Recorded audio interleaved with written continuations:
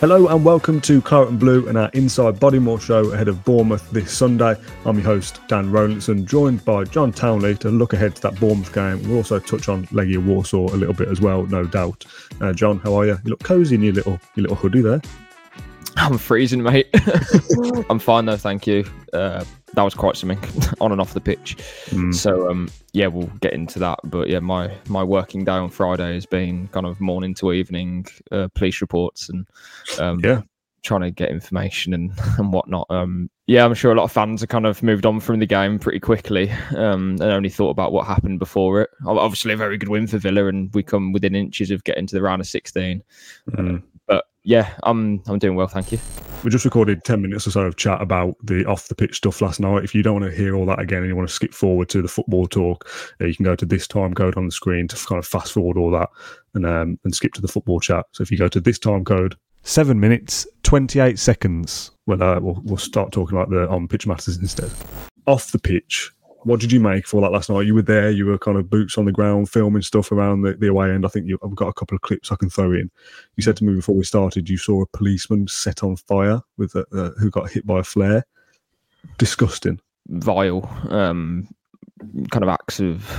it's just despicable, really. Like, firstly, it's worth saying that, it's hard to get balance with this, of course it is, but for the, I don't know how many thousands there were kind of locked into that car park, penned in, I think there was probably about 3,000 or so, 2,000 to 3,000, around 200 were just fans going as like corporate, so I don't know, players' families, stuff like that, and people who I'm sure probably didn't travel to Birmingham with the intention of doing any harm to the public. But the ones who did, completely despicable. And it's just, obviously the police expected trouble or the potential for there to be trouble. But to see some of the stuff that happened, and frankly, it was quite remarkable that no one was significantly injured. Obviously, four people anyway. 4 officers were injured. One was hospitalised with burn injuries, as you say, because he was hit by a flare and basically set alight. That could have been a whole lot worse. Tragic. So, 2 police dogs, 2 horses as well were also injured. So it could have been a whole lot worse considering the amount of Legia fans that arrived and the amount that, as I say, were clearly intent on not there for football. Some of them were, and they themselves were really frustrated and furious that Villa didn't allow them into the game because they were going to be, seated in a different part of the stadium that wasn't the away end. But it's so hard to, pick out the certain few that weren't going to cause trouble and stuff. You have to just take it as... everyone with the same brush, don't you, really? Because you can't be sure who's good and who's bad. Exactly, and there's no excuse. Like it's just a real shame because when I went to Warsaw, for example, I didn't have a bad word to say. On the pitch, Legia as a team, by the way, I think are very good. And it's a shame because they probably won't get the credit they deserve. I think they were excellent in the first game, and in this game at Villa Park, they didn't have any support. And again, I think they were very good for a team that are in the Polish league, which must be like the 20th best division in Europe or something. Fair play, but off the pitch, absolutely disgraceful. But in Warsaw, there was no trouble. Maybe that was because Villa fans were impeccably behaved. They appeared to be kind of provoked sometimes, I think, by the police and how they were treated. That's to be expected, I suppose, when you go away. Thursday night was nothing short of a disgrace on their behalf. And if anything, it's just good to see that everyone was okay. Probably a word out to the police as well for their... Yeah, definitely. Really, they kept everyone safe. Villa fans safe. Villa fans were cooperative as well. The public were safe because of the police as well. Their bravery that they showed. I know that we ran a story. The news team from Birmingham Mail went along to some local residents early this morning. I think a few, or quite a lot of damage has been done there as well. And where'd you go with that? So I think it's 46 people in custody at the moment at the time of doing this podcast. So disgusting scenes, but at least no one was badly hurt considering the events. Yeah, we said that on the post-match show last night that was done midnight-ish, and obviously still a lot up in the air. Then you're still on the night of the game, and you're hoping that you don't wake up to a news story of somebody being badly beaten up or worse, killed or something like that. So to kind of get through this 24 hours, it's Friday evening as we record this, by the way, to get through these 24 hours of, everyone's fine as far as we're aware. There's 46 odd Polish fans in custody. So one of them had a weapon. I think it was a knife as well, which again shows. Who's coming to a football with a knife? it's a different level, isn't it? These ultras, these hooligans, whatever you want to call it. Just watch the football. Like if I was a Legia fan who was actually kind of wanted to be there and support my team, if I was, you have friends of the players and family of the players and things like that, to be associated with these scumbags, it's just horrible. I would hate to have that Villa had a section of supporters like that are going off to Arsenal away, carrying knives and causing trouble and stuff. It's just disgusting. It's football's supposed to be something that we do as a hobby and for entertainment and whatever else. These people just going just for a scrap and to cause trouble. I just can't wrap my head around it. I just don't get it at all. I received like loads of emails, calls, texts, you name it, off Polish journalists, and I got back to as many as I could, kind of talking about Villa.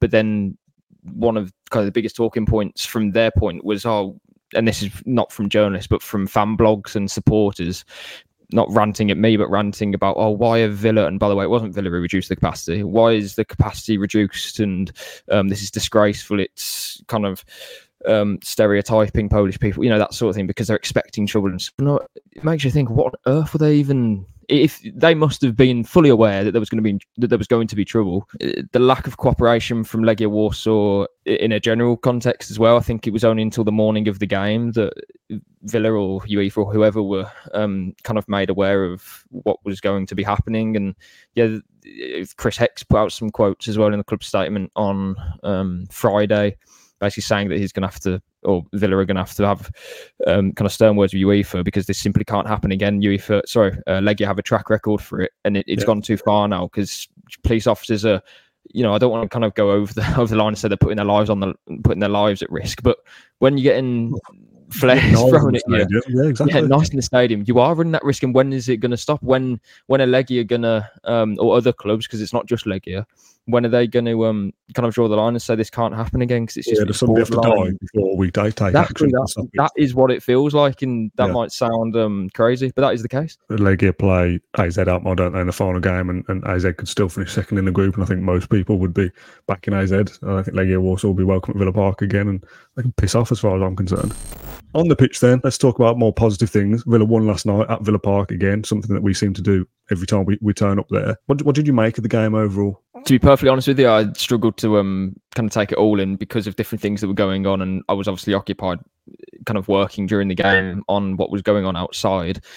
But from what I could see, again, I will credit Legia. I think they were very good. They were a very, very well organised team. I think they would give almost any team, most teams in the Premier League, apart from obviously the top teams, a real run for the money as well. I think they've got some very talented players. Mucci looks like a top player. I think he's probably due a move in the summer. Yeah, a game that I expected Villa to win, in all honesty, and I didn't rate the players particularly highly in terms of giving them like 8s or 9s. It was kind of the performance that I expected. I don't think there was any kind of standout performances. Diaby played well. Again, I don't want to kind of be negative at all, but I think those players should step up to the mark when we're playing a team of Legia's quality, in all due respect. Kamara obviously makes a very poor error. That's something that I think maybe in a Premier League game, that probably gets a lot more focus. And I do think at the start of this season, I think he's been very good in some games, but in other games, when he does make those mistakes, they do go punished. And that will cost Villa, so he does need to kind of, I don't know what it is. I think sometimes he's a bit too lax, maybe a bit too comfortable, maybe. But they're obviously a very poor error, and it's just a shame that we couldn't get that third goal. We were 1-0 up inside 4 minutes. I thought, well, at that point, come on, we can just win the game by 2 goals. Because of the no away fans as well, I thought it's time to capitalise now on there being no kind of raucous atmosphere. Let's get 2-3 up at half time and then make changes. And obviously that's not the way it panned out. And to win and have all the other stuff happening as well, I think it was a bit of relief at the end as much as anything. So, right, we've won. Happy days. Let's all get out of the stadium. Everyone stay safe, and we move on to the next game. Is kind of how I felt about it, I think. And let's get on to that next game. Let's talk about Bournemouth, and we'll go straight into the presser. As always, for people who maybe have not seen the show, when it's been a European night, there isn't really a proper press conference. The Premier League productions team go to Villa Park and speak to Unai Emery for broadcast purposes, but no kind of external journalists there like John. You wouldn't be there for a European post-European press conference. I suppose the main quote we can tie in the presser and the injury update here in one is Ollie Watkins, is that one people are maybe a little bit worried about. He's had a bit of a knock in training. They decided to rest him, which is smart ahead of a busy week. And if he's fit and available to play and start on Sunday and he scores the winner against Bournemouth, it was a wise decision, wasn't it? So what's your kind of gut reaction from what you've heard from Emery? Do you think Watkins will feature Sunday, or will he still be rested till the Man City and Arsenal games, do you think? Yeah, I think he's probably got quite a lot to do on Saturday to prove that he's fit and raring to go. Right now, again, as of 6:30 on a Friday night, I would probably suggest he'd be on the bench. He seems well enough to be in the squad. I don't think it was a situation on Thursday where, Watkins was, so injured that he couldn't play. I think it was just, all right, let's give him the night off because of a small problem with, whatever it may be. I'm not too sure whether it's a muscular injury, but Emery said that he felt something small in training on the Wednesday, and that's why he just left him out. And yeah, at the moment it's 50-50. Again, I think he'll have to go some way to kind of prove his fitness, I suppose, heading into Sunday, considering Man City and Arsenal. I think Emery would rather play Duran and then potentially bring in Watkins off the bench if needed, rather than play Watkins and he's playing at 50% against Man City and Arsenal, because these games are coming really thick and fast. We play City on the Wednesday and then it's Saturday against Arsenal, so there's very little rest at all. It's like 2 days rest and then it's a game. Don't get me wrong, but that kind of 20-minute spell between team news being announced to Emery saying to TNT about the injury, I think everyone, including myself, as you say, Dan, was thinking, oh no, even if it's just for 2 weeks, what's that? How many games would that be? I don't know, 4 or 5 games. At least, yeah. So that's a long period of time. The thing with Bournemouth is if he is 50-50 or he's 70% fit or whatever, because the game that we play is so intense and he's got to be, if he's not playing to the best of his ability and pressing from the front, you might as well not be there anyway. As much as he could score a goal out of nothing, if he exacerbates a potential injury and then doesn't play at all against Man City and Arsenal, we've got much less chance of getting anything from those games. And we could probably still, and obviously be respectful to Bournemouth, we've probably still got enough to beat them without Watkins. Now I think you nailed it there. You've got a risk playing him against Bournemouth, and then you're also probably going to be playing an Ollie Watkins that isn't fully fit, whereas that's the kind of trade-off to playing him. And then against Man City, he's obviously going to be more fit than what he will be on Sunday, so I think it kind of makes sense not to start him. Again, this is just based off what we know now. If he wakes up tomorrow and he's feeling much better and his injury is okay, then maybe he will start.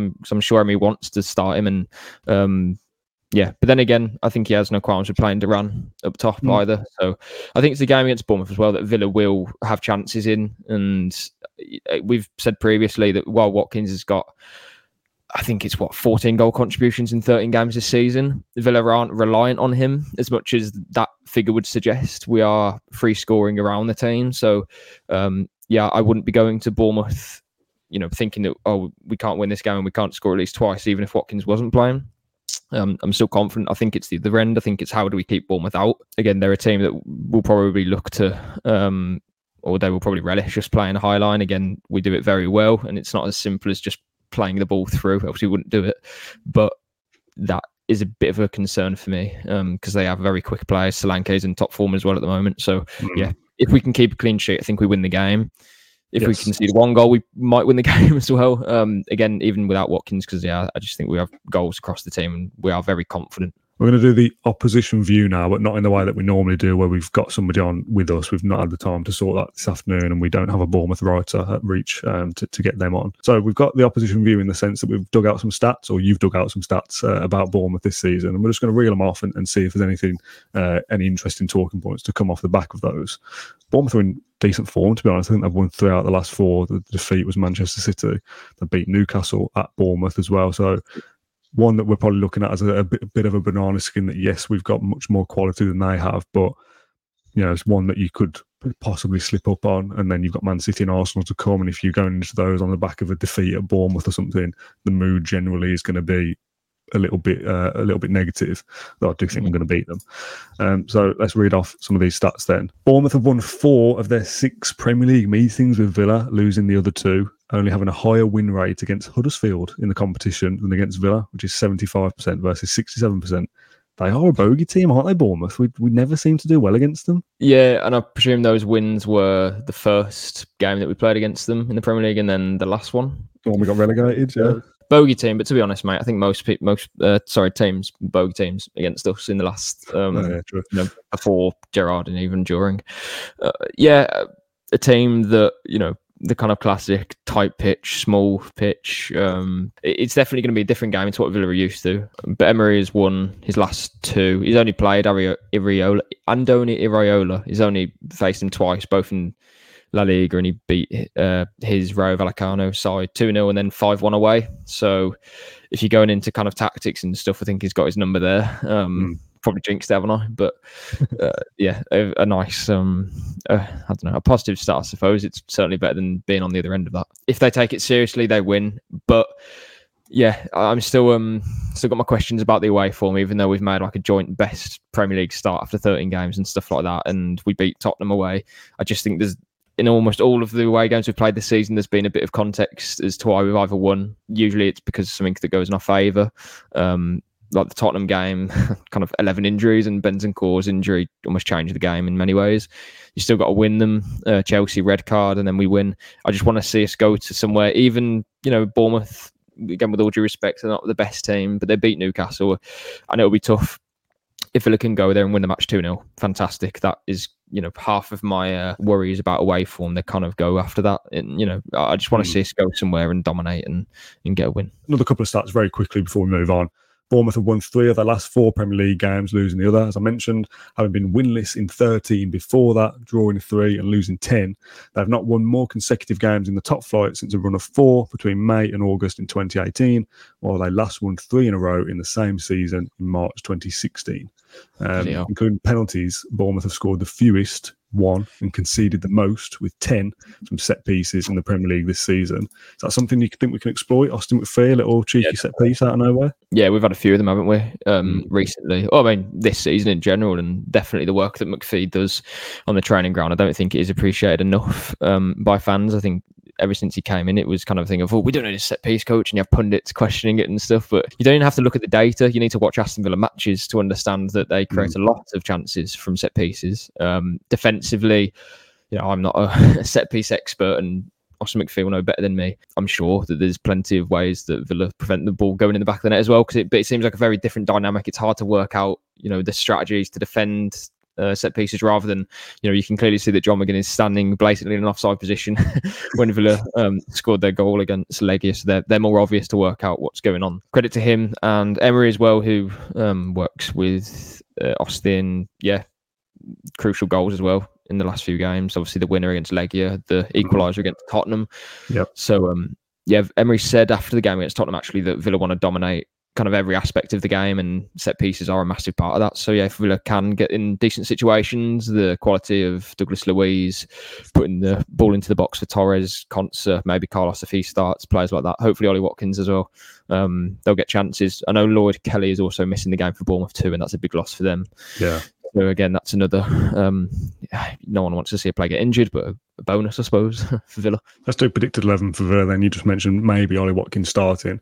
How do we do this? Is it your predicted 11, or is it what you think Emery will do? I can never decide what we want to do. This is what I think Emery will do. Well, Martinez in goal. The reason why he didn't play against Legia, I presume, was just came back from international duty with a bit of an issue with an injury. I think if there was an actual injury there's something that would keep him out. He just wouldn't be in the squad. So yeah, he was on the bench against Legia. He'll play in goal. I think he'll probably go with a back 3 again. Well, I say back 3. Obviously, Villa play with a back 3, but 3 centre backs. So Carlos, Konsa, and Torres. Luca Dean, Matty Cash, so that would be unchanged if I'm not mistaken. You won't go Moreno again? I'd play Alex Moreno if he was kind of fit as a fiddle and he'd played 5 games before now, but I just think coming back after that, 6 months out, you've played 80 minutes, which is quite a long time, maybe just kind of, I don't know, ease his way into it. We've got a lot of games coming up, and what we don't want to do is have a player who's only played once in 6 months and then kind of knacker him out ahead of Arsenal and Man City.